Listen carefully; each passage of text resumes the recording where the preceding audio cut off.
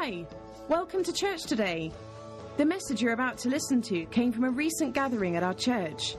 Be encouraged as you enjoy this message. This morning, I've said in this church for years, as long as Julie and I have been here, that I've never ever taught a message on finances at all. I'm just doing a one-off today, but I'm going to start sharing some things about our financial life because it's simply necessary. But let me just put it this way. Let me ask you a question. How many of you here have all the money you will ever want? Put up your hands. Then I'll see you after the service. There's always one. You know, you try to preach a message and somebody's, God, Father, forgive her. Yes, I understand. Your supply never runs out. Julie, lay hands on her. No, but you know what I mean. We really do need to be honest with ourselves about money. It is true that Jesus, the man that we've declared as our Lord, has taught more about finances than he did about healing. And quite frankly, anything else other than to glorify the Father. And so, in January, if you remember, I taught for a season a little bit on just the fear of the Lord, what it means to reverence God. And Saturday before last, I was just doing my devotions and I came to the book of Malachi again. And I read the first chapter. It's about diseased offerings, and I'm going to read the whole thing. But it just really struck me, and I saw something from a whole other perspective as far as like my own position as a minister, as a quote-unquote priest. And as I read these things to you, I want you to remember that we are indeed today, we're under a new covenant, aren't we, that is based upon better promises. And so when we read the Old Covenant and the Old Testament, we need to read the Old Testament in light of the fact that this is what God's attitude was, how he dealt with things under the Old Covenant. But it would really be a mistake for us to misinterpret the heart of God as far as some of the things that he spoke against or some of the things he warned against. In other words, I am God, I change not. It's interesting to study in light of that statement, I am God, I change not. And yet we see how he dealt. It's just that the way he does, the reason what he means by change not is once he said something, he will live by that forever. So in the Old Covenant, he lived and dealt with humanity through the writings of the first covenant, the Old Covenant. Now when Jesus came, again, it introduced a whole brand new covenant, and now he's still true to his word, but he's true to this fresh and new covenant that's based upon better promises. Hallelujah. But anyhow, so there's just some things I want to share out of Malachi. And the last thing on earth I want is for anybody to be condemned. You see, it's like anything you say. It's where you're personally at. Sometimes you can take something as a condemnation. And that's the last thing I want to happen today. But I do want us to be honest, okay? And you have to begin with one thing. Is the Father whom we say we serve, is God a good God? And hopefully you're able to answer that yes. Even if you're maybe young in the Lord and you haven't had a lot of teaching and you ask classic questions, if God is good, why is there so much trouble in the earth and what have you like that, all those things can be answered. But they can't be answered in a few minutes. But they can be answered for sure. But God is good. God is altogether good. He really is. God actually is love. That simple verse. But he actually is love. And the Bible says in Romans, love never hurts anyone. Jesus said all the commandments, he said the commandments of the Lord are not grievous. That means nothing that the Lord speaks to us to be involved in or to do, none of it has any desire to harm. Every word of God is to bring life. Now, you have to start at a basic foundation of understanding where you believe that. Every commandment of God is there to bring us life. It's to bring us liberty. It's to bring us freedom. It's to bring us peace. It's to make your life better. Okay? When God comes into your life, his desire is to make things better. But again, like in everything, the Bible says in Hebrews that the word preached did not profit a whole lot of people because they did not mix faith with what God said. So you can know what God says, but very basically, if you don't mix, in other words, if you don't take it by faith, if you don't learn to live it out by faith, if you don't mix faith with what God has said, you'll derive no benefit from it, though it is a promise to you. So this is why we have to teach people really what it does mean to live by faith. But the just shall live by something called faith. And there's that whole wonderful, hours and hours of teaching on what faith actually looks like. Faith is substance. Faith is the substance of things hoped for. It is indeed the evidence of something that you do not see. And Jesus said again that we are to have the God kind of faith. And he spoke about how God calls those things that be not as though they were. God calls things that aren't yet so that they might be. Jesus said that's what the God kind of faith looks like. And he says that's what, therefore, we need to do is be an imitator of God and start calling things that are not in your life yet. Start speaking of them as if they are in your life. That's simply the God pattern. But you can hear that for years and never really have it marked, cut into your heart. It just takes time. But nevertheless, that truth is true. And it's one of the things that we have to refresh our memory about over and over and over and over again. Okay? But anyhow, so the Reverend Thorne, I just want to read one verse in Proverbs 14, then we'll go to Malachi. In Proverbs 14, as far as the fear of the Lord, it says in verse 26, this is the Amplified Bible, Proverbs 14, 26 and 27, it says, "In the reverent and worshipful fear of the Lord, there is strong confidence, and his children shall always have a place of refuge." That's a very pregnant verse. Where people have actually learned how to fear the Lord, how to reverence. And that simply means if God has said it, I'm going to do my utmost to begin to live towards that, live according to that. People who consistently, knowingly is very dangerous to knowingly disobey God. But a lot of us unknowingly disobey God simply because we don't know what God has said. That's why Hosea 4:6, one of the basic verses we all learned early in your Christian walk, is God's people. It said, my people are destroyed because of a lack of knowledge. They're destroyed because they don't know what is true, what they're asked, really, what they're supposed to do, how they're supposed to live. But anyhow, I just want you to catch this afresh. Learning to fear the Lord, to reverence God, is what this Christian walk is all about. And the little things. The little foxes spoil the vines. It's learning to reverence Him in the little things, the little promptings. When God says, you feel that leaning, learning to yield. Yield to me is one of the biggest words in the New Testament. Yield your spirit. Yield your members as servants of righteousness. Anyhow, it says, in the reverent, worshipful fear of the Lord, there's a strong confidence, and His children shall always have a place of refuge. Verse 27 says, reverent and worshipful fear of the Lord is a fountain. I've always loved the word fountain. I like the picture of a fountain. Tivoli Gardens, whatever. Florence. I've never been to Florence in Italy, but the incredible fountains that are there that I've seen. But it says that reverent and worshipful fear of the Lord is a fountain of life, that one may avoid the snares of death. In other words, the more Rod learns to reverence the Lord, what begins to happen in your life begins to be a fountain. And in one verse it says your life becomes a fountain springing up unto new life. It springs up. Anyhow, so we're going to fear the Lord. I just want us to really kind of comprehend that. Turn to Malachi. And in the Amplified Bible, and before every book, there's a little, a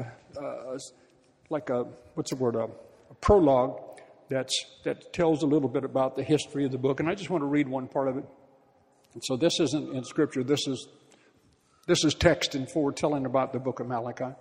Malachi, the name means messenger, my messenger. The content of this book suggests that the second half of the 5th century BC was the time of Malachi's active ministry. The temple had already been rebuilt. The religious conditions were apostasy, intermarriage with foreign women, and neglect of the tithe, all which are similar to those prevailing during the era of Nehemiah. Malachi's chief concern is that the Israelites' relationship with God is not as it should be. They have neglected and mistreated God. They do not respect God as they should.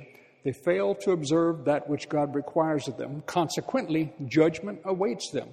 But the God-fearing people are assured that they are noted in God's book and will enjoy God's salvation forever. Hallelujah. Did you hear that? That's a good bit, right?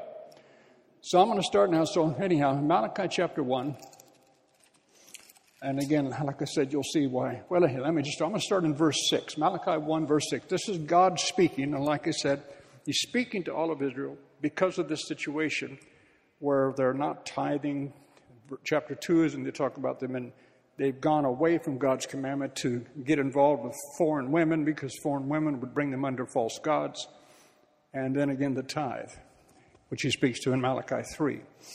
But Malachi 1 speaks to this. Anyhow, verse 6. And just hear God say this. A son honors his father, and a servant his master.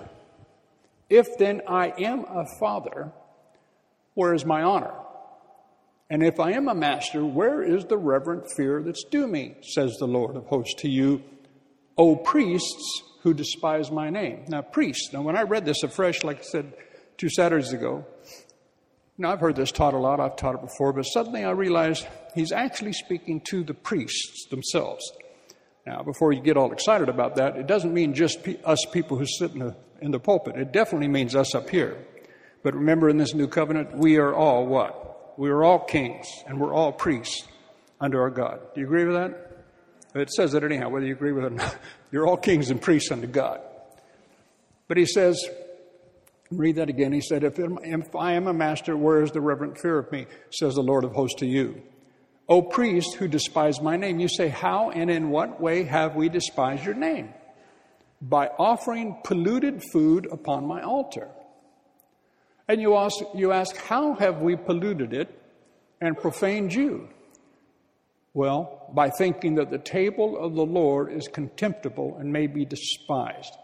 And when I studied that out a little bit fresh, when it says the table of the Lord, it speaks to all manifested worship of God in any form, whether it be communion or anything. And it's speaking about, as you're going to see very literally in a moment, it speaks about simply not taking the request of the Lord as sincerely as you need to, okay? In other words, doing things religiously, doing things just by way of repetition, and again, like I've taught before, doing things from a sense of duty alone. That was the difference between Cain and Abel's offering. One brought an offering from a sense of duty. The other one brought an offering from a place of revelation. People who bring offerings from a sense of duty, their offerings are rejected, the Scripture says. So God wants us to do whatever we do. When we lift our hands, much more happens when you know why you lift your hands. When you lift your hands because you want to bear honor to God. When you put money in an offering, God doesn't want us just to toss something in there. He wants us to know why we're offering these finances unto Him. But again, keep remembering as we read this, God wants you and I blessed. He wants us to be a nation among all nations. He wants His people to be blessed above all peoples. He wants the name that we bear, the name of Christ, to be trumpeted around this earth. And the word, all through Deuteronomy, it says, that other nations are supposed to look at us and say, wow, look at the God you serve. Look how incredible it is. These people who serve this God are incredibly blessed. And look what wisdom they deal with. Who is another nation that's like this nation? That's supposed to be our testimony. But I think you'll all agree with me that isn't really the testimony of the Church of Jesus Christ in this day. And again, it's because so much of what we've done, really, when you look at it and if you get honest about stuff, we do a lot of things from a sense of duty. You don't serve God from a sense of duty. You can, but there's no real reward there. And that's all I'm trying to do. We need to wake ourselves up to this. But let me keep reading. He said, you think, verse 7, that ends up by thinking. He said, the priests say, how have we polluted it? God says, by thinking that the table of the Lord is contemptible and may be despised. When you priests offer blind animals for sacrifice, is it not evil? And when you offer the lame and sick, is it not evil? Present such a thing, a blind, a lame, or a sick animal now to your governor in payment of your taxes and see what will happen. Do you get that? In other words, try that on your boss. Try that on the local store. Try that on whatever else you're trying to do. Bring in something. And remember they were supposed to, every family was supposed to bring a lamb that was spotless, that was without blemish, a lamb of the first year. How dare you do that? Oh, thank you. No, but every family, remember, was to bring this sacrifice. There was the annual sacrifice, there were monthly sacrifices, but the sacrifices were supposed to be of the first year, the first fruit, without blemish. In other words, not junk. Amen? Do you hear what I'm trying to say? We're not supposed to bring to God junk. And he's saying here to the priest, he said, you're offering blind animals of sacrifice. Is it not evil? When you offer the lame and sick, is it not evil? Present such a thing, a blind, lame, or sick animal to your governor in payment of your taxes and see what will happen. Will he be pleased with you? Or will he receive you graciously, says the Lord of hosts? Verse 9, now then I, Malachi, I beg you priests, entreat God earnestly that he will be gracious to us with such a gift from your hand as a defective animal for sacrifice.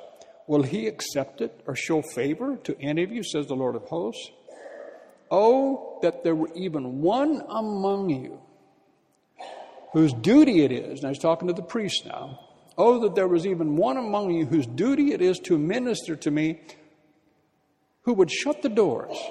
And that's a wonderful thing to look at. He means shut the door from everything else that would infect you or that would disaffect you from God or that would distract you, and understand what the real honor of your sacrifice is. He said, oh, if there were just one among you whose duty it is to minister to me, who would shut the doors that you might not kindle fire on my altar to no purpose, an empty, futile, fruitless pretense.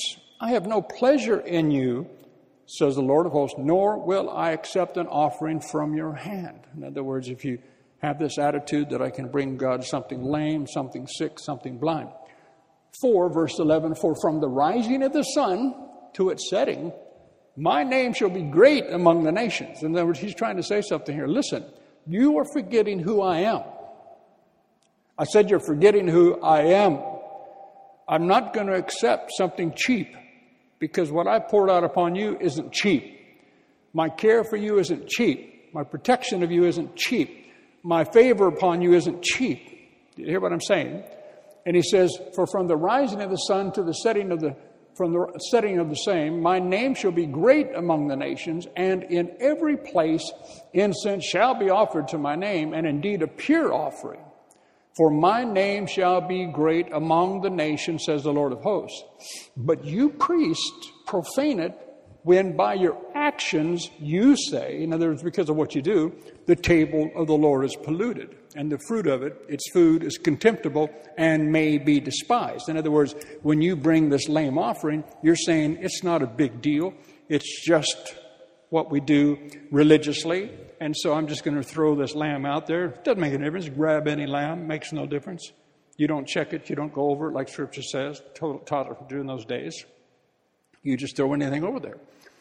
And he says, it's despised. But look what verse 13 says. This is what hits me. There's another place in Malachi.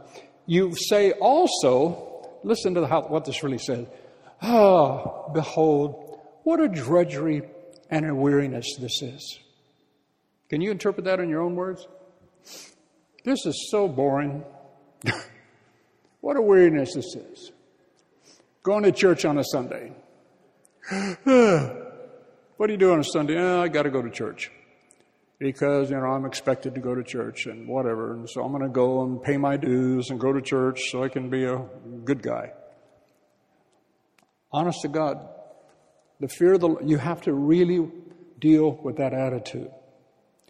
I'm very, very serious now. Like I said, this is not intended to condemn anybody, but this is, again, every once in a while you have to go through some checklists. Any of us, all of us, fall into this trap sometimes where suddenly what we do becomes religious. In other words, it just becomes part of our rota, part of a routine that we enter into. And the truth that you find out the more you walk with God is God doesn't really want to be part of your routine.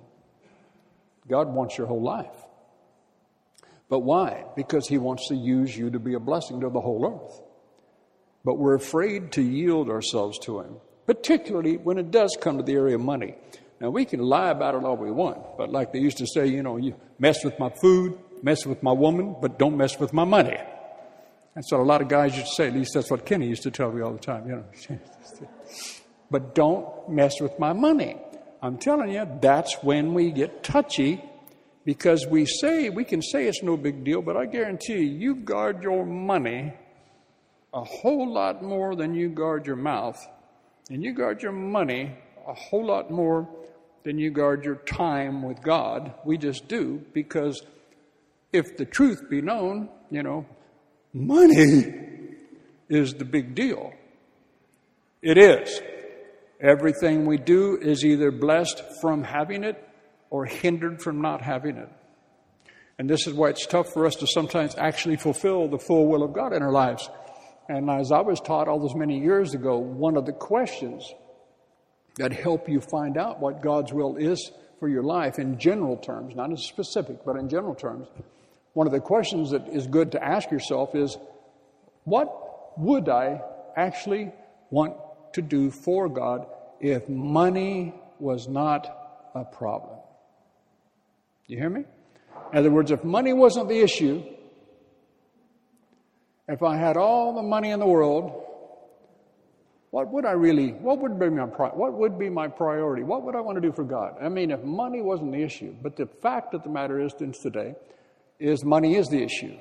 And this is why, again, the devil has done such an incredible job over centuries, to the point where for centuries it became fashionable to teach that God wants you poor because poverty is closer to godliness, which is one of the biggest lies ever perpetrated upon the church. On the opposite token, of course, when it came to God's truth about prosperity, that evil word that some people freak out about, a lot of people went over the top about that, where again it became something about simply personal gain. But you cannot find a place in Scripture, listen to me speak, you cannot find a place in Scripture where people who actually obeyed God's commandments and walked in His way, you cannot find a place in Scripture where people obeyed God where they were not blessed mightily. Did you hear me? You can't find a place in Scripture. When God's people were walking in God, they were blessed above all peoples. That's why other nations came to them. And again, one of the great problems in the church today, why the church is so anemic, that means weak in areas, is because of that kind of a factor. We are just scared to death to have anybody mess with our finances. That's a fact. I mean, whatever, I'll come to God, I'll sing a song once in a while, but don't mess with my money. Anyhow, as I continue to read this, just think about it. So he said, verse 12, but your priests profane it when by your actions you say the table of the Lord is polluted and the fruit of it, its food is contemptible and may be despised. You say also, behold, what a drudgery, what weariness is this? And you have sniffed at it. In other words, you don't take it serious. You just sniffed at it, says the Lord of hosts. And you've brought that which was taken by violence, or the lame, or the sick, and this you bring as an offering! ! Shall I accept this from your hand, says the Lord? But cursed is the cheating deceiver who has a male in his flock and vows to offer it, yet sacrifices to the sovereign Lord a blemished or deceased thing.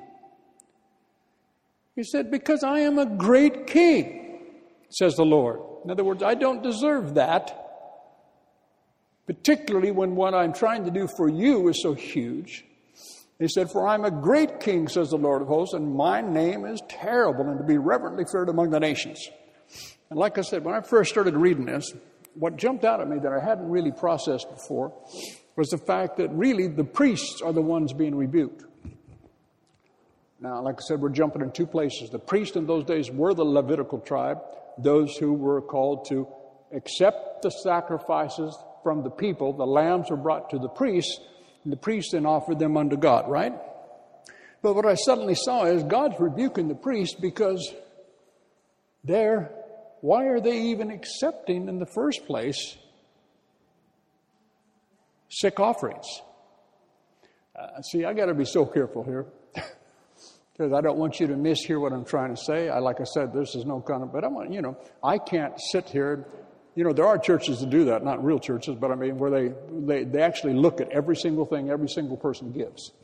And I'm looking at you this morning. I know exactly what you've given and what you haven't, especially you, B. Hallelujah. No, but you know what I mean. That's where, the law comes in and you get into condemnation. But nevertheless, this is still part of how God thought then. And like I said, it would be foolish of us to think that if this was the heart of God then, that we still shouldn't learn from it even today in a new covenant and better covenant. He said, why are you accepting these in the first place? You're the one who's supposed to offer. You're supposed to examine the offerings in those days before you'd even accept it, before you'd ever offer it to me. But you're just accepting anything. Sick, polluted, blind, lame, makes no difference. And God says, try doing that with your bill collectors, the people that you owe money to. Try telling them, if you owe 1,000 pounds, I'll give you 15 pounds. Hallelujah. Well, like I said, this is not for us. We're surely not going to start inspecting anybody's offerings. But at the same time, now then, we shifted that truth, like I said, that today we are all kings and priests unto God. And I just had to look again, and what really hurt, it actually hurt me. God showed me myself some 25 years ago. And when an offering would come around, often I wasn't really tithing. I wasn't really giving 10% of my income.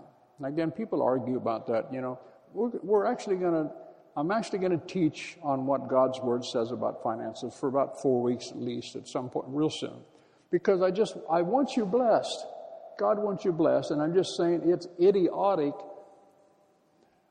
once you see what God's Word is, not to get yourself in alignment with it. Because one of the things that hurts any pastor the most is when you counsel with people and you see the pain that they're going through. I mean, real pain. And you show them a solution, but they simply refuse to acknowledge it. And you're going, God, and you're so, it's like if you have a child or something, you so desperately want them to be okay, and they keep going 180 degrees away from what you're asking us to do, and it hurts because you love them, right? I mean, you don't want your kids hurt. You want your kids to be okay. You want them to understand. This is why you teach them reverence. You don't teach them fear. It's when I teach on fear, remember the old illustration I give, a lot of days, if you see your little child that's 6 years old and he climbs up a fence and he's walking on the top of the fence and you're freaking out because he might fall off and break his arm, we're not supposed to run out there and go, Billy, get off that, get off the fence. You're going to fall and break your neck, you stupid kid. You're not supposed to scream at them and shake them to the point that they freak out, because the psychology says children have to be taught fear. Children are born believers. They just believe. They don't know how not to believe until we introduce that to them. But and like I was taught all those years ago, instead of screaming at them, don't do this, don't do this, you walk up quiet and you say, hey, how you doing? What you doing up there? Look, see how far you are from the ground? You could fall and you could hurt yourself. Do you think that would be wise? No. Let's talk about it. Why don't you help them down and you just explain things to them? So you don't want to instill fear in people, but you need to instruct them. But even then, people have to heed the instruction, don't they? If you go to a doctor, the doctor has to find out where it hurts. But if you don't ever heed what the doctor asks you to do, I don't care how skilled the physician is. When I had that liver transplant, I don't care. I had one of the guys they say is one of the top men in the entire world. But Rod had to lay down on the surgery, lay down on that cot. and allow that dude to cut into my body to save my life. Do you know what I mean?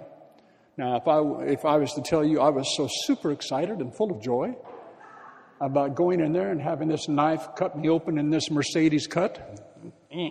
Remember, they call it a Mercedes cut because it looks like a Mercedes emblem. They cut you down here, and then they cut you there and there.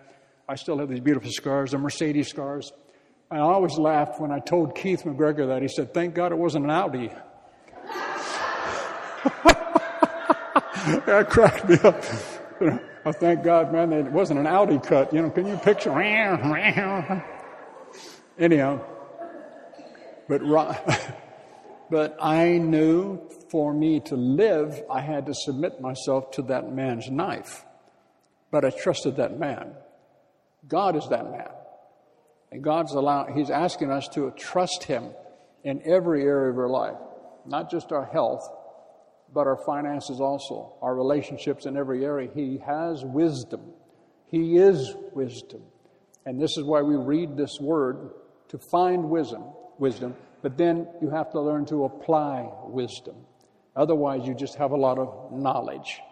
Remember the definition of the two. Knowledge is just an accumulation of fact or even an accumulation of truth.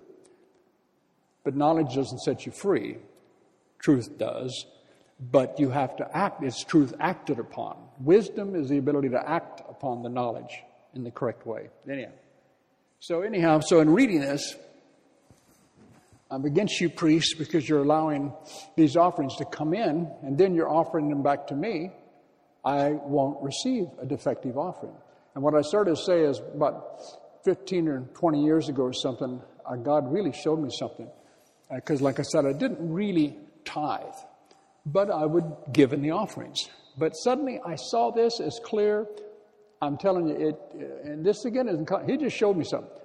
I saw myself just take a 10-pound note out and put it in the offering. And it was kind of like, blase, offerings coming, I'm going to put in 10 pounds.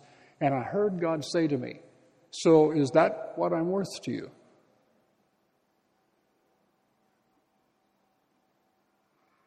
Oh man, that hurt. I went, no, I'm sorry. You're worth a little bit more to me than a 10-pound note. And you see, it's not that God wants Rod to go crazy and pour every penny he makes into an offering. But like he said, I am a great God. My name is to be feared among all the nations. And you, my priests, are offering diseased animals, sick ones, lame ones, and you're expecting my favor to be upon you? No, he says it doesn't work that way. He says, I'm a great God. I'm a huge God. Please don't bring defective offerings to me. He said, because cursed is the cheater. Now again, I'm not preaching condemnation. I'm just saying Rod's having to look at this afresh in his own life and what have you. But boldly, without trying to sound impressive, I am so glad that I know that I am a tither. It brings such freedom to me. I mean, there's just something about writing that check. I don't know how else to say it. It's just that I know that I know that I know. It's such a release. I used to be scared. I'm honest. I used to be scared because, my God, when you're fighting for every $5, sometimes it's not easy. But then at some point you get faced with the fact, God saying, I know this is hard for you, but don't you understand? I'm trying to get into your finances. I need permission. I need your permission to actually do what I'm the only one that can do this. Do you really understand? I'm the only one that can really bless the work of your hand. I'm the only one that can bless the fruit of your life. I'm the only one that can do this. But I just need a little reverence of who I am. I just need you to understand I'm not holding anything. God withholds no good from those who walk uprightly before Him. God's not withholding anything. We're withholding from ourselves when we consistently defy the Scriptures and defy what God's will is. But see, you've got to catch this. This is not God trying to keep something from you or steal something from you. He's trying to get something to you. And it comes back in so many different ways. But he goes on to that last verse, which is a frightening verse, I admit. It says, cursed is the man who has a male, or in other words, has the first one, has the first fruits, has this that's not without blemish, and doesn't give it. He said, he just said, a blemished disease. He said, for I'm a great king, says the Lord, and my name is terrible and to be reverently feared among the nations. Now let's turn to Malachi 3, the one that always talks about it. And let's just read on again where he talks about how, can I read, in the second chapter is when he talks about, remember when I read about Malachi, it talks about also people who were, the children of Israel were marrying foreign wives, and that was causing problems because they were causing the men's hearts to be turned to idolatry to serve the gods those foreign women had served. And in the last two verses of Malachi 2:16, of course, is this verse. It says, for the Lord, the God of Israel, says, I hate divorce and marital separation, and him who covers his garment, his wife, with violence. Therefore, keep a watch upon your spirit, that it may be controlled by my spirit. That's a wonderful verse, I tell you. Keep a watch upon your spirit, that it may be controlled by my spirit, that you deal not treacherously and faithlessly with your marriage mate. And verse 17 says, this is God speaking, you have wearied the Lord with your words. Yet you say, in what way have we wearied him? You do it when by your actions you say everyone who does evil is good in the sight of the Lord, and he delights in them. Or by asking, where is the God of justice? I don't know, but I bet everybody in here at some point has said, where is the God of justice? Where are you, God? And he said, don't weary me with that attitude. I'm always with you. You hear me? You hear me, anybody? I want you to hear me. God is always with you. Hell's job is to get you to doubt about his love and his desire to bless everything you put your hand to. That's hell's job. This is why we don't get in. Don't weary the Lord with such attitudes. And then in verse 1 of chapter 3 says, behold, I send my messenger, and he shall prepare the way before me. And the Lord, the Messiah, whom you seek, will suddenly come to his temple. The messenger or angel of the covenant, whom you desire, behold, he shall come, says the Lord of hosts. But this is the question, verse 2. But who can endure the day of his coming? Turn to your neighbor and say that. Who can endure the day of his coming? Come on, just say it to an empty seat, if nothing else. This is a question. It's quite a freaky question. Really. Who can endure it? We all know he's coming back, don't we? Don't we? Well, he is coming back. If you don't know that, trust me, Christ is coming back for us. But who can endure? Who's going to be able to endure? Who is going to be able to endure the day of his coming? He's a fire from the loins up. He's a fire from the loins down. And that fire is going to burn up everything that isn't part of his covenant. But who can endure the day of his coming? And who can stand when he appears? For he is like, I did this whole teaching years ago called In the Crucible. For he is like a refiner's fire and a fuller's soap. He will sit as a refiner and a purifier of silver. And when you study out, gold was purified in a furnace, silver was purified in a crucible. And when you study it out, but the thing about a refiner, if you can picture like this big pot up here, crucible, and all of this ore has been poured into it. And you've probably even seen things similar, but you know, if you're trying to smelt silver or whatever it is, they put intense heat. It's in liquid, and intense heat until everything becomes molten or becomes liquid, don't they? But what happens when all the heat hits all this combination of ore and earth and what have you? All the impurities do what? They rise to the top. And then the refiner is faithful. He has this little tool. They would skim off the scum. That's what they called it. They would skim off the scum and put it aside. And then they'd watch over the heat. It says the refiner, one of his great skill was knowing how to keep the heat at just the right temperature. Not too hot and never let it get too cold. This is Jesus now. And see, he loves you and I so much that he's got heat under you right now. But he's faithful. It's not too much, it's not too little. But what that heat is supposed to do, let's call it pressure.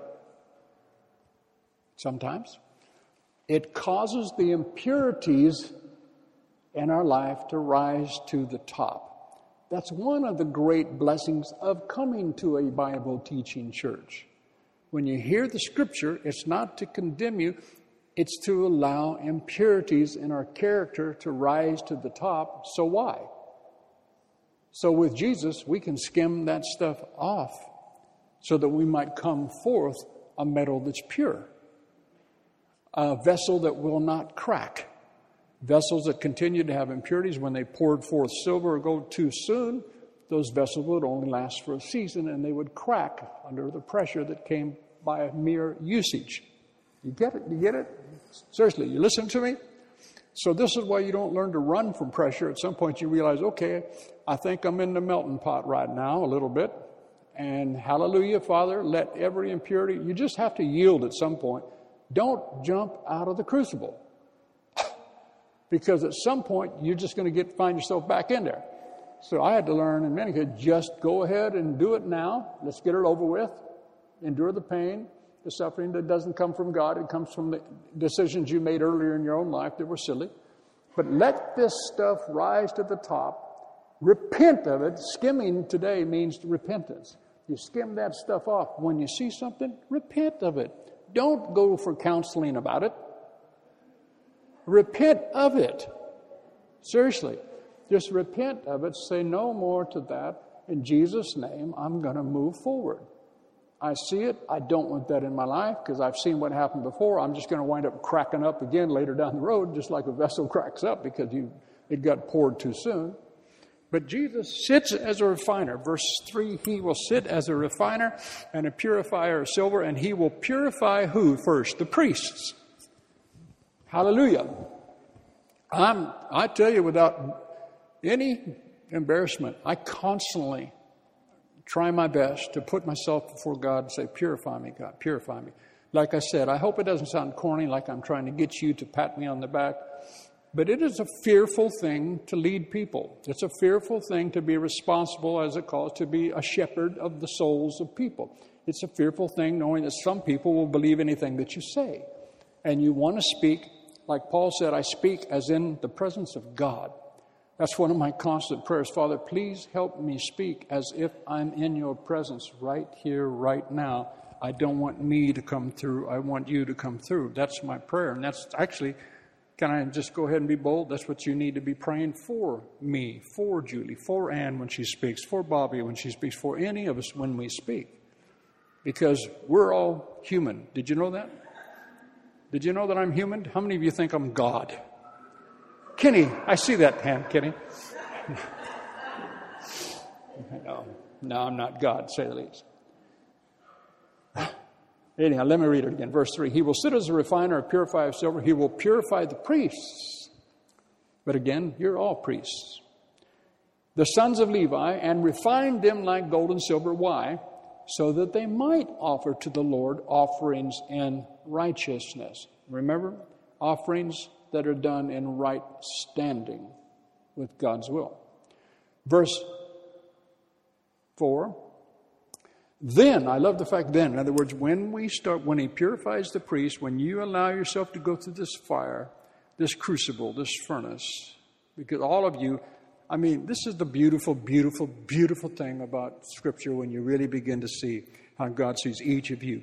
Every single one of you truly are more precious than gold, more precious than jewels, more precious than diamonds. That's all over Proverbs, all over the Psalms. God sees you as far more precious than all the silver and gold in the whole earth, you know. But again, because he sees you like that, he does allow us, because all of us are learning. They had the school of the prophets, they had all these things, all this today still in Jewish life. You know, they're taught from the age of like 6, they start teaching them the Scripture because they want this stuff refined. And anyhow, let me hurry up. But it says that once we do that, he's going to purify the priests, refine them like gold and silver. It says then, verse 4, then will the offering of Judah and Jerusalem be pleasing to the Lord as in the days of old and as in ancient years. verse 5, then, this is cool. In other words, when we get our heart right, when we get our offerings right, it's really, now again, like I said, I am talking about your money because I want your money blessed. And I can't draw back from what some scripture says just because you might get offended. God wants you blessed, but there are some certain basic historical truths here that you and I have to visit once in a while. Again, this is Old Covenant. We're in a New Covenant. But still, like I said, I want you to keep hearing me say, it would be foolish of us to not hear what the heart of God felt like when people continually despised the offerings that He'd asked when He considered all that He'd given. Okay? Then, verse 5. Then will I draw near to you for judgment. He's not going to judge you. He's going to judge every enemy that's around you. I will be a swift witness against the sorcerers, the adulterers, against the false swearers, and against those who oppress the hireling in his wages, the widow and the fatherless, and who turn aside the temporary resident from his right, and fear not me, says the Lord of hosts. I looked up in a couple of commentaries. It would take me probably 3 months to teach what is in that one verse about what God wants to turn around in the lives of His people once offerings get right. It's amazing. Sorcery, all the stuff that would be spoken against you in relationships, all the things that would destroy your life and stuff, all these curses that people put upon things. God says, listen, you get this part of your life right, I'm going to rip that stuff out of your existence. Because I've got to tell you, when God's favor is fully realized, see, it's fully on already. But when we get in alignment with the instruction of God and the favor of God is fully realized, you could care less about somebody's bad report about you because your life is shining so much brighter than their bad news. Hallelujah. That a lie is only considered for a moment. Anyhow, let me read it, verse 5 again. Then I will draw near to you for judgment. I will be a swift witness against the sorcerers, against the adulterers, against the false swearers, against those who oppress the hireling in his wages, the widow, the fatherless, against those who turn aside the temporary resident from his right. And fear not me, says the Lord of hosts. Verse 6, for I am the Lord. I do not change. That is why you, O sons of Jacob, are not consumed. Even from the days of your fathers, I have turned aside. Even from the days of your fathers, you have turned aside from my ordinances, and you've not kept them. Isn't this simple? Return to me, and you know what I'll do? What's it say? I'll return to you. I mean, you don't need a PhD from Oxford to figure that one out. Do you? Return to me. So you have to ask yourself the question, where have I left you? Return to me, and I will return to you, says the Lord of hosts. But you say, I know you don't like it. I don't care. But you say, how shall we return? Will a man rob or defraud God? Yet you rob and you defraud me. But you say, in what way do we rob or defraud you? You have withheld your tithes and offerings. Therefore, you're cursed with the curse. Now hear that. He didn't say, I'm cursing you. He's saying you're cursed with the curse that was written long ago that would sadly happen to people who didn't align themselves with God's laws for offerings. You are cursed with the curse, for you are robbing me, even this whole nation. The verse we quote so often. But again, this is why you need to see this stuff in context. God says, bring all the tithes, the whole tenth of your income, into the storehouse, that there may be food in my house. I know you've heard this before, but hear it afresh. Some of you may not. You know, we take it for granted sometimes that everybody in the church has heard stuff. But I was sharing with somebody, a couple that I was counseling, marriage counseling on Saturday, and the young girl had only been saved for 18 months, and she hasn't heard. She's been coming. She's been here 5 times, And she had no idea that the Bible was even something that could be taught. She was just totally being blown away because she'd never ever heard. She didn't know the basics. An Oriental girl. But anyhow, it says, bring all the tithes, the whole tenth of your income into the storehouse, that there may be food in my house. And remember this part, and prove me. Everybody say, prove me. Prove. Say prove. But it says, prove me. Now, in my chemistry lab classes, there was all the difference in the world between a test and a proof. When you did a test, that meant you did not know what the outcome was, so you're going to put things together and write up your lab notes to see what happens, because you don't know what the end result is going to be. That's when you test something. But when you prove something is when you put chemicals together to absolutely show forth the fact that you know to be true, and you prove your theory, or you prove the issue. God's not testing you. He's asking you to prove him. In other words, he said, this isn't a test. It's not whether or not I'm going to open up the windows of heaven. He said, it's a stone cold guarantee. This is one of the only places, if not the only place, I can't remember right now if there's another place not, but if it's not, it's at least one of the two, but I don't think there's more than two. I think actually this is the only place in Scripture where in context it actually says, where God says, this is one area you can prove me. Now that's heavy, man, but you actually have to hear that. See, this is supposed to destroy the fear about giving offerings and offering up thanks to God. Excuse me. But he says again, bring all the tithes and the whole tenth of your income into the storehouse, that there may be food in my house, and prove me now by it, says the Lord of hosts. Now again, we need to read this correctly. Prove me, when you bring your offerings, your tithes, prove me if I will not open the windows of heaven for you and pour you out what? What? Say it.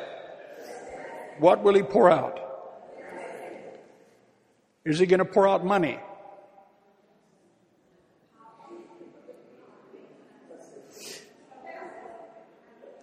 This is a very important part that people miss. People think, and this is where people miss sometimes God's grace. They put money in an offering, and they think that because you put money in the offering, that's what causes money to come back. And yes, it does, and it can. But the more important thing, and this is where people miss it. He said, "I will be faithful to open up the windows of heaven and pour out a blessing upon you, that you're not able to contain it." Let me just finish reading. Just a blessing upon you, that it says, I will open up the heavens for you and pour you out a blessing that there shall not be room enough to receive it. Now, blessing, what people miss a lot is this. When you're faithful with your tithes and your offerings, God says you can prove me. The moment you actually release that into my hands, he said, I am released to do what I do, and I will pour out a blessing. Now, a blessing, the word literally means an empowerment to prosper. But what it is, what you have to understand is what a lot of people didn't learn until it was too late. A blessing, like I said, it doesn't mean you look for a check tomorrow. It means he will pour out in many cases, an opportunity, or really the word speaks to a strategy. He will show you something. He'll create a way where there is no way. He'll bring you an idea. He'll bring you a knowledge of a witty invention. He will bring you creative source. He'll pour out a blessing upon you that will cause wealth and prosperity to come. But you do have to catch that, because if all you're doing is looking for a check in the mail tomorrow, that's happened a lot of times. But if all you're doing is looking for a check in the mail, if you're looking here, you might miss what is coming here. You might miss something you just happen to glance at the internet and see, or something just happens on TV, or somebody just suggests you meet this person. You just don't know. But see, this is why it gets exciting, because, Father, I release my tithe to you, and I'm declaring my absolute trust in you, that you are my source. And I know that you're not a man that you should lie. And therefore I know that right now, again, you've poured out blessing. You've poured out an empowerment upon Ron Anderson to prosper. You poured out an empowerment, and I receive it in the name of Jesus. I receive the strategies of heaven. I receive wisdom from on high. I thank you that my eyes will be open. I will not miss that opportunity. I thank you in the name of Jesus. My eyes will see what is your way, and my eyes will see what is not your way. I will know which door to knock on. I will know which door to say no to, because I'm blessed. I am your priest. I'm offering this up in righteousness to you. And in Jesus' name, I know that you're not a man that you should lie. And so I thank you as I poured out this, you are pouring out that. And I open my heart, and you want to. I know you want to, because I know that you adore us. I mean, I know that there's no question. You are altogether loved. It is by the compassions, your compassions, that we're not consumed, because your mercies fail not. They're brand new every single morning. You love me. You love us. And so I know you want me blessed. I rebuke any lie that says otherwise. Any lie that tries to bring up this reason, that reason, where I failed before, where I failed here, where I failed there. Yesterday is yesterday. They're dead and gone. But today is the day that the Lord hath made. And today is the day that I'm going to rejoice in you. And today is the day I offer up the first fruits of my increase. I'm going to honor you with the first fruits of my increase, because you said, it is written, that then will my vats overflow with new wine, and my barns will be filled with plenty. Hallelujah. So now that's your word. That's not my hope. That's your truth. That's not my hope. That really is your truth. And you said truth never fails. And then he says, because we do that, what's verse 11 say? And he says, because you've done this, I'm going to rebuke the devourer. I'm telling you, your washing machine won't break down. Your car won't break down. Your stuff won't fail. Yeah, and you got to, but again, you have to release faith for these things. The word preached, not being mixed with faith, does not prosper people. I will rebuke the devourer. Yep, indeed, in those days, insects and plagues. But think about it. Most of it was farming and agriculture, your fields. And stuff got ate up all the time. I will rebuke... God, better look at my watch. Hallelujah, I'm still okay. Anne's not mad at me yet. And I will rebuke the devourer, the insects and plagues for your sakes, and he shall not destroy the fruit of your ground. Neither shall your vine drop its fruit before. In other words, you're not going to come this close and fail. Hallelujah. Neither shall your vine drop its fruit before the time in the field, says the Lord of hosts. And see, why does God want to do this? For these next verses. And all nations, see, because all nations are watching Israel. And we're part of Israel because we've been grafted into the vine. And all nations shall call you happy. See, people get mad at me sometimes because I'm happy all the time, except when I'm at home sometimes and I don't have my chili con carne and rice. Sorry, my wife. Pray for my wife. She has to put up with me. But see, happy. It says, and nations shall call you happy and blessed, for you shall be a land of delight. See, you as an individual are to be a land of delight. If the truth be known, you like being around somebody who's genuine, who's authentic, and who's happy. You don't like being around sourpusses. But I just want you to see it afresh. All of these promises, somehow they're connected to our attitude in giving. And that's what struck me. Dr. Cole used to say to us all those years ago. He said, there's something so funny. He said, I've seen, when you tithe and you're a constant giver and a blesser to the kingdom. He said, it's a string that is connected to so many areas in your life. You may think it only has to do with your finances, but suddenly your body can be healed. Your marriage can be healed. All kinds of things. It can your child will come home from rebellion. All kinds of things can happen, and it's tied to this. God's looking to find himself in us, and he's kind of generous.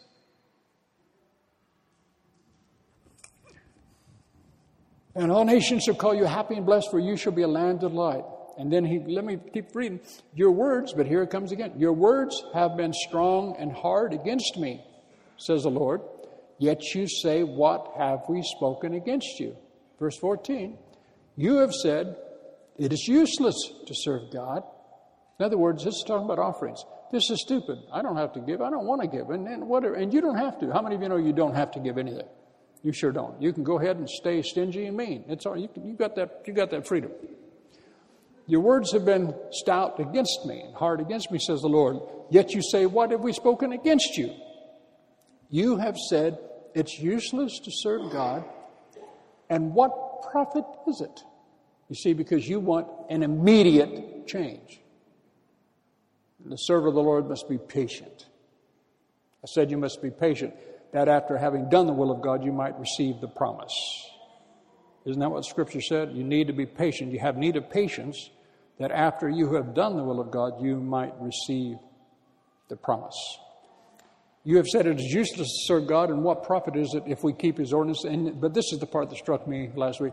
And you walk gloomily, as if in mournful apparel, before the Lord of hosts.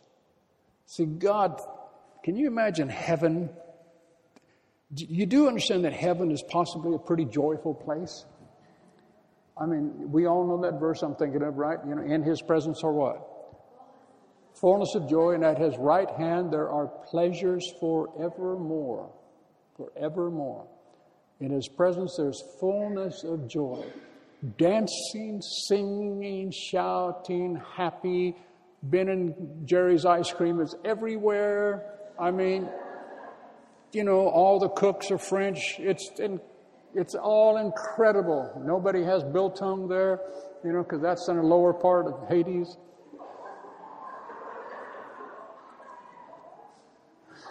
That's just for Ann. Sorry. Oh, I forgot Yvette and Martin here. That's for them too. But I mean, you know, but think about it. It's so incredible. Everything's so beautiful there. But here we are. God's done all of this for us. And he said this. He said, I have somewhat against you. And part of what he has against us is when he looks at everything he's done and he watches you and I walk around like death on wheels. What are you doing this Sunday? Oh, God, I'm going to church again. I don't, you know, God, but, you know, I need to go because it's the right thing to do. And God, I hope Rod isn't speaking again. You know, I don't know who's doing worship, but I hope it's not that person, really. And God, please don't let them go so long. Oh, crud. God. And now, above everything else, the intercessory prayer team has messed up because the Starbucks down the street is closed. I was in shock this morning when I drove to the Starbucks, saw it was closed. Have you ever woke up in the morning and just had your mouth set for something? I woke up this morning and my mouth was set for a Starbucks and for this particular little roll. I never hardly buy a roll there when we're coming to church, but they have this little pan. I speak in pain de raison, she says. I call it pan with raisins. They heat up this little thing. And we pulled up there and the thing was shut. And I'm, oh my God, the land is in mourning. And I told Abby in free church prayer, I said, you know, you intercessors have failed. Starbucks is shut. Starbucks, when we were at St. Mark's North Otley Sheet, we had that Starbucks, and it's shut. That blew my mind the other day. And now we're at this church, and that Starbucks is shut. Something is wrong in heaven somewhere. So you need to pray for me. There needs to be a Starbucks open real quick around here. Otherwise, who knows? But listen to that verse again. Gloomily, you walk around, but really hear that. I know I'm having fun, but think about God's perspective with everything that he's done. And God forgive us, man. What can I say?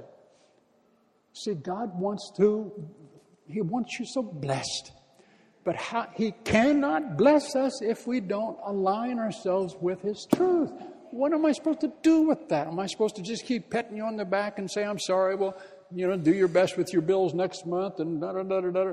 At some point, like I read, somebody else said this years ago, will it take a tragedy in your life before you'll change a bad habit? Whew, that was heavy. Will it take a tragedy? My prayer is, God, no. I didn't write it. He said, prove me. I didn't write it. Now, like I said, real quick, I've been so right there with you. I owe this, I owe that. I got myself into a lot of credit card debt. I mean, I still am in some credit card debt, embarrassed to say. Years and years ago, I did some stupid things.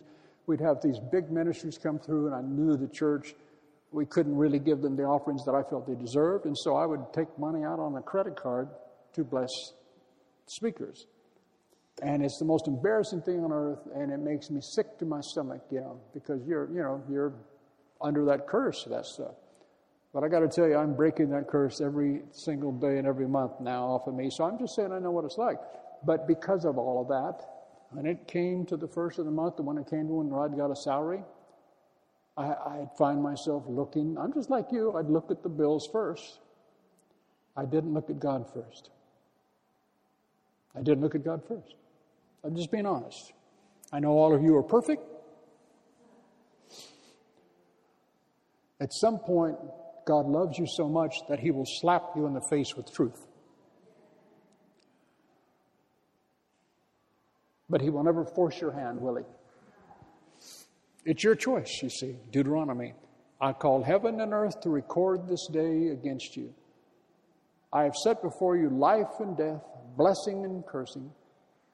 Therefore, please choose life. Choose life so that thou and thy seed might be blessed. But see, He won't choose for you. We are free moral agents. Rod has to choose. I had to choose to get past the fear of not having nothing. And did it happen instantly? No. Like I said, I'm still paying off some things right now. But I tell you what, the moment I write that tithe check, and often there's all kinds of stuff, and trust me, I'm going to get into some other stuff later, not just about tithe, not later, but I mean in weeks to come. We're going to go all the way back to the Abrahamic covenant, just look at some stuff. It's really life-changing. It's really good stuff, so there's nothing to be afraid of. I remember years ago, it made me laugh. Somebody said, well, what do I tithe off? Do I tithe off of my gross or my net? Your net income or your gross income?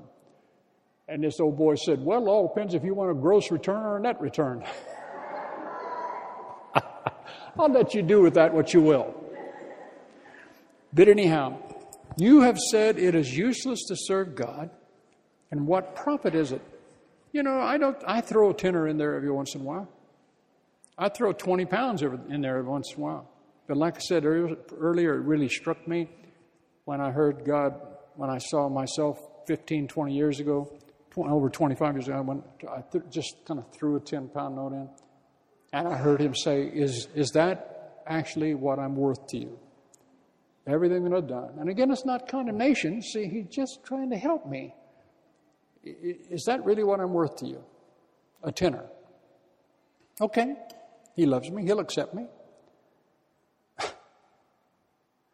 But years go by, and you see all the things that didn't happen, that could have happened. And then once you make the choice to actually start, like I said, when you write that check out and you write a tithe, a tenth at least, you've heard me give some testimonies of that Colgate guy, how he went to his grave tithing 90%. Jay Letourneau, I'll read some of his testimony in a few weeks. Incredible, tithing 90% of all of his gross income and having so much money left that he didn't know what to do with. So he built universities to give scholarships away to students all across America and all over Africa. But he had the courage. He had the courage to actually go to God first and to put God first. Anyhow, you've said it's useless to serve God. What profit is it if we do this? And we walk gloomily as if in mourning. Verse 15, and now we consider the proud and the arrogant to be happy and favored. Evildoers are exalted and prosper. In other words, we're looking out there and say, yes, and when they test God, they seem to escape unpunished. But then Verse 16, those who feared the Lord talked often one to another. And the Lord listened and heard it. And a book of remembrance. This is one of the books the Bible says is in the Bible, is in heaven. It says, then those who feared the Lord talked often one to another. This is what happens every time you sit down in somebody's living room in fellowship, house groups, or anything else. It says, the Lord listened. When He sees us talking about Him, that when we fear the Lord, He sees us fellowshipping about Him and about His goodness. It says the Lord listens to that. He heard it, and a book of remembrance was written before Him of those who reverenced and worshipfully feared the Lord and who thought on His name. And this has to do again with our offerings. Of course, this is what the Lord says after, because we've been faithful to do that, we fear the Lord. And He looks and He smiles. If you can see God's gigantic smile looking down upon you, and He points to Him. He's got Michael on one side, Gabriel the archangel on the other side, and He says, look, those guys right there that fear me, that are proving their fear of me, their reverence for me, He said, they are mine. And in that day when I publicly recognize, I will openly declare them to be my jewels, my special possession, my peculiar treasure, and I will spare them. Hallelujah. See, the end times. I will spare them as a man spares his own son who serves him. Then shall you return and discern between the righteous and the wicked, between him who serves God and him who does not serve Him. I could go on into the 4th chapter, but we're not. We're going to stop right there. Hallelujah.